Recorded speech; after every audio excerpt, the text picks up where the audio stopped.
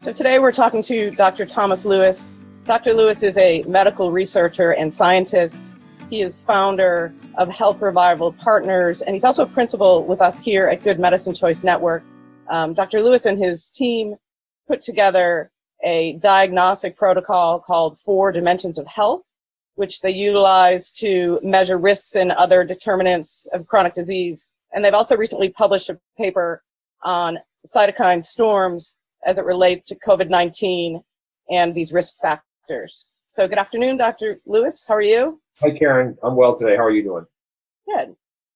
So we wanted to talk a bit today about the research that you've done related to health risk assessments and cytokine storms. In particular, how those assessments are being used to classify the need for different levels of care for people with COVID-19. Thought you could tell me a bit about that paper and what your findings are. You know, the foundation of that paper is that people who die from COVID-19 or have very severe symptoms have what's called a cytokine storm. And a cytokine storm is nothing more than your immune system in a last-ditch effort trying to keep you alive. So what these cytokine storm markers are being used for is to risk stratify COVID-19 patients in hospitals. So, for example, Harvard Medical School teaching hospitals are using these markers. But in our opinion, our paper is all about we should be measuring where you are in a continuum. I mean, there are some people that have no symptoms from COVID-19, and there are some people that die, okay? That establishes a continuum. And what your cytokine status is kind of determines how resilient you are or how vulnerable you are to dying from the disease. So, you can get tested with PCR antibodies. They're fine for letting people know if you've had it and how contagious you might be, but it does nothing to help you figure out how to survive COVID-19 or, for that matter, any other pandemic coming down the line or even from cardiovascular disease. So we believe our test is superior to a lot of these other tests that are going on. They've said a lot that people with chronic conditions are more likely to die from this disease, certainly to have the highest risk of being on ventilation, et cetera. What is the difference between chronic conditions and these physiological markers that you're speaking about? That's a great question. You hear a diagnosis of cardiovascular disease. And cardiovascular disease, people with that have the highest mortality from COVID-19, 1,200% higher than people who are healthy. But I can tell you today, there'll be a 50-year-old who's going to die of cardiovascular disease. And there's also a 50-year-old who's going to live to 90. The difference is measuring their physiological health and risk factors they have in their life that will perpetuate poor physiological health. So this is what we should be measuring, not PCR, not antibodies. From a personal perspective, am I going to get severe symptoms or am I going to die? And your resilience, how full your bucket is towards susceptibility to these diseases is most paramount.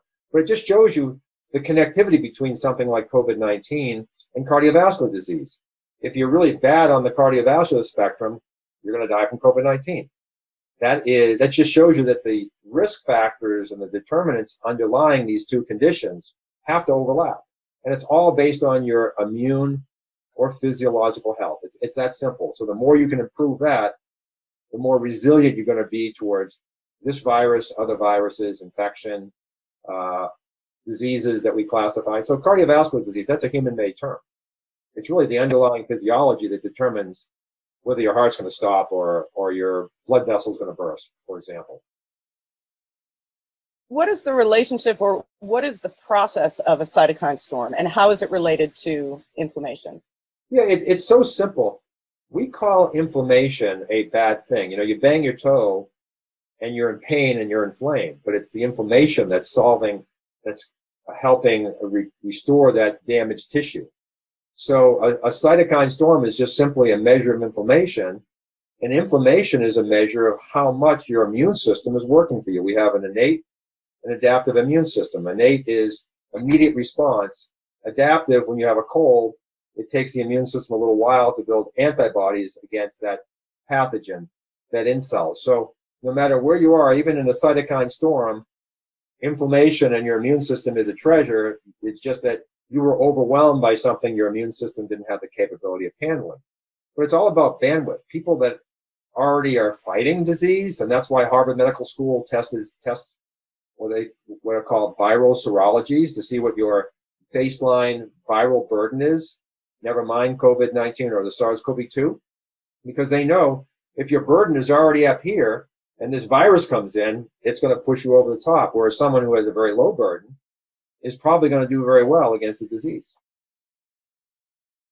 Do you think that you'd mentioned that there's a difference between the way that patients are being risk stratified, meaning how they're being looked at by the healthcare system to see what their need base might be related to being in critical care, related to needing ventilation, etc. How is that different from what you've seen in past, viruses or diseases, and how that the healthcare system is classifying those patients? Well, I think it's important to note that when this virus struck in China, the doctors in Wuhan ran a very robust panel of labs, and some of them were highly elevated, and that's how they figured out what's going on physiologically. And Harvard Medical School and any number of hospitals that are doing triage on patients are now using that panel to try to risk stratify and characterize the risk of these patients, determine who's going to die and who could potentially survive. Very important in hospital. But in America, we for so long have done a very narrow set of biomarkers when you go in for your basic physical, your annual exam. We're fixated on the lipids. We do the A1C and a little chemistry panel looking at liver and kidney function. But what this is showing us is two very important things. The labs we're doing in America to routinely to measure someone's health are not adequate. And number two, that COVID-19 labs are overlapping into diabetes, cancer, cardiovascular disease, and an array of other diseases, because these are the people who are dying, the ones with these pre-existing conditions. So therefore, their bucket is already partially full with this inflammation that's being measured, which we're not, unfortunately, routinely measuring. Homocysteine, for example, very few docs are measuring homocysteine, C-reactive protein, fibrinogen, a clotting factor. We're very few patients out in America are being measured for fibrinogen. It's not an expensive test, but it's extremely important. And are you hopeful that this might be an impetus to continue in traditional medicine to work along this path as opposed to falling back into high cholesterol, low cholesterol, One can only hope, but, the coding system, the insurance, doctors don't really control medicine anymore. They have to play by the code book. So, that's why practitioners like myself and Dr. Arteminoff offer to people a much broader array of testing at very low cost, by the way, but it is a cash basis because the insurance companies just aren't covering, particularly in prevention or just risk screening. The tests that Harvard Medical School are doing to risk stratify COVID-19 patients, you walking into a clinic anywhere in the country cannot get covered by insurance, ever. Just not going to happen, sadly. Had you read that men are more likely to die? I understand it's like they're twice as likely to die from COVID-19. Well, in general, man, woman, child, physiological health makes a difference. Mm-hmm. Men on average live 6 or 7 years shorter lifespan compared to women. And that just says that, as men age faster for whatever reason. So that means their physiological health, probably along their entire lifetime, is not as good as that of women. It could be hormonal differences or, any number of factors, stress. We have similar but different paths. So I'm sure there are some commonalities that are tied back, but it's measurable. At the end of the day, measuring physiological health should not be a mystery. What is your advice to somebody who's concerned about their immune health, concerned about how they can hold up to conditions such as this or other diseases that are oriented? Yeah, it's very straightforward, because if you go to the American Cancer Society, diabetes, heart disease, Alzheimer's, they're all talking about the same risk factors. So that just shows you, even the societies agree, even though they're separate, that they understand that basic health is basic health, and it's nutrition. I hate to say it, it's something as sublime and simple as nutrition, but it is. But we have to look at nutrition two ways.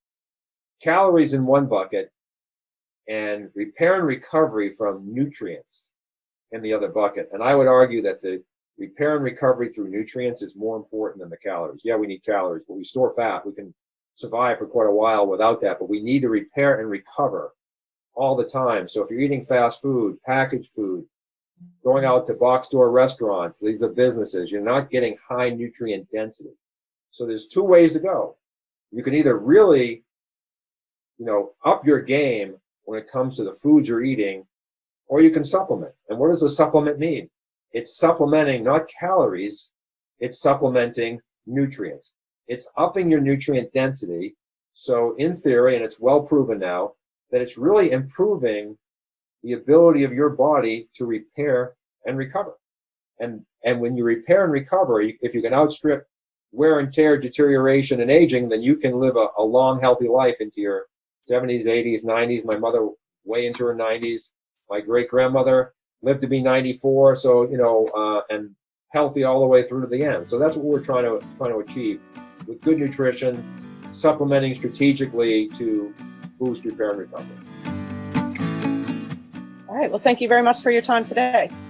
My pleasure. Anytime. Thanks, Karen.